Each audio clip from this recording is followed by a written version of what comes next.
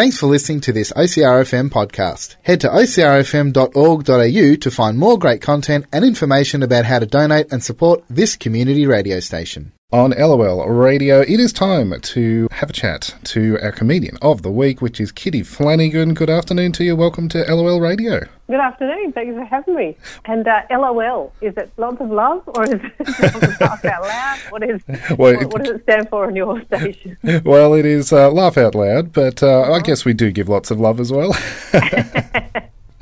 But we're here to chat because you are coming to Colac, which is a regular stop on your tours. Oh, you bet it is. I'm the queen of the regions. I love getting around to all. We've got such good theatres and art centres all around Australia, so, it's a shame not to use them. Oh, most definitely. I find the regional audiences are fantastic. They're so loyal and they really enjoy themselves. They love a night out. Yeah. So, why would you not? I'm constantly saying to other comedians, why would you not go there? Exactly. And you're very up for a road trip with one of your side projects, the Junkies. I do know you love a snack and a treat on the way in between regional tours. Well, that is kind of one of the things, I guess, that gets me on the road all the time. Because I believe that, snacking in the car doesn't count. Yes. That's what Dave and I say on the Junkies. Snacking in the car doesn't count. That doesn't have to go to calories because they're on the road calories. So you're on the move. So, you can't... It doesn't count. No, it doesn't count. So you can eat what you want in the car. So a road trip is a perfect vehicle for snack food. Opportunity to do so. You, of course, in everyone's living room on Fisk, and congratulations on the recent Logie win. Oh, yeah, thank you. That was a huge surprise. To me and to Sam Pang, who went up to collect it. The only reason he agreed to go up, because I couldn't be there because we were actually filming. Yes. And I said to Sam, oh, look, on the off chance that I get it, would you go up and collect it? And he said, no, I don't want to do that. And I said, come on, have a look at who I'm up against. I'm not going to win. And he had a look and he went, yeah, you're right. You're not going to win. All right, I'll do it. So that was why he looked so put out on the night. I was like, oh, come on.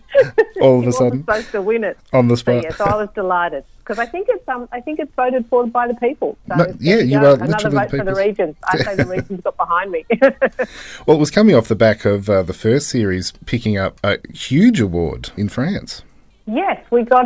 It's called. I would say Series Mania. If I was Julie Zemiro pronouncing it in French, she'd probably say Series Mania or something. Yeah. Mania.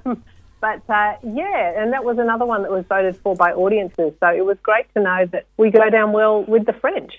Definitely, it actually does travel, because you sort of think when you're making an Australian show, you think, oh, is it too Australian? Will only Australians get it? And that's why I think we need Australian content, because we do have a unique sense of humour. And so it's good for Australians to be able to watch Australian stuff. But it was great to know that it also travelled and that, people overseas enjoyed it as well. Well, you do have such a unique comedy voice, and it's, as you say, a voice of the people. I can hear it when I'm reading your books, and it shines through in Fisk, but also translates so well from your stand-up work. It's kind of... I'm probably just complaining a lot and trying to do it in a funny way. I think that's why a lot of people can relate to it, because I kind of talk about stuff that annoys me, but I try not to be too whingy about it. Yeah. I try and say, this is annoying, but then on the other hand, I can also see that I am annoying as well. So I try and give a bit of balance there. People used to always ask me, oh, why are you single? I can say, why am I single? I know I'm single because I'm annoying. All those people who don't understand, I don't understand why no one wants to go out with me. Oh, I do. I can't believe it when someone wants to go out with me. It's like, really? God, you want to take this on? Well, in previous shows, you've toured around with your sister Penny. Is that the case with this one as well?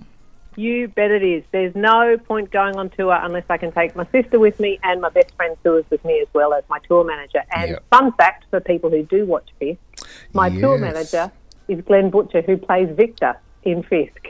So I like to keep all my friends and family close on whatever I do. The only way to work. And Penny, of course, is a co-writer with Fisk. Yep, she writes Fisk with me. She tours with me. She plays music in my shows. We sing together. We've got a lovely little song about underpants in this show, so I look forward to that one, everybody.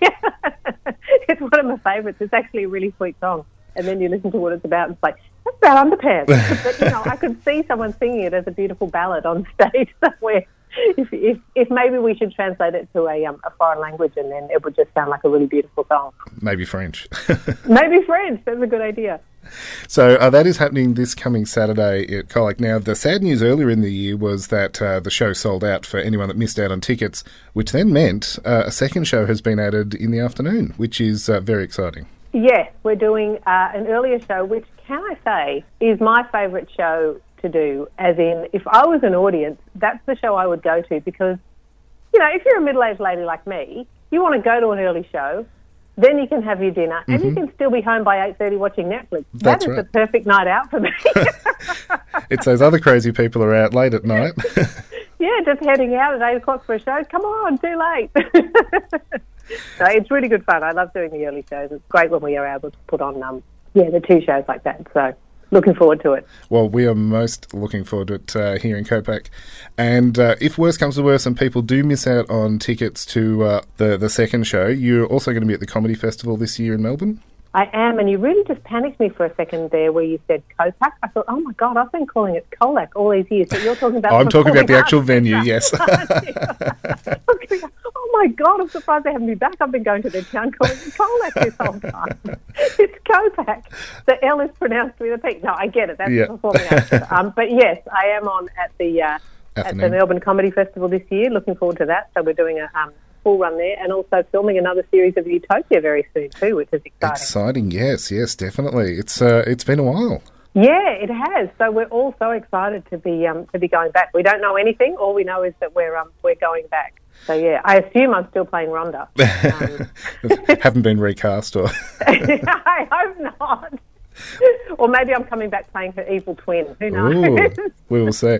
I was recently rewatching Welcher and Welcher, which was Sean McAuliffe's sitcom, and I know you did a lot of work in your early career with him with Full Frontal and even the McAuliffe program and things like that. And it did make me think if there would ever be a crossover, if Quentin Welcher would pop up in Fisk one day. You know, I hadn't thought about it. I think he was a barrister, I think. Yes, yeah. He was, we're a bit lowly. Yeah. We're kind of, we're just the sort of, we're the grinders. we're not the glamour team, we're the grinders. The ground level. Yeah. But, very exciting to hear about Utopia. And as I say, looking forward to catching the show on Saturday night. Yes, thanks very much. Please come down. It's going to be a great time. Well, we'll put all those ticketing details up with a copy of the interview after the show tonight as a podcast. But Kitty Flanagan, it has been an absolute treat. Thanks so much, Jonathan. Always a pleasure. We'll catch you Saturday. Cheers.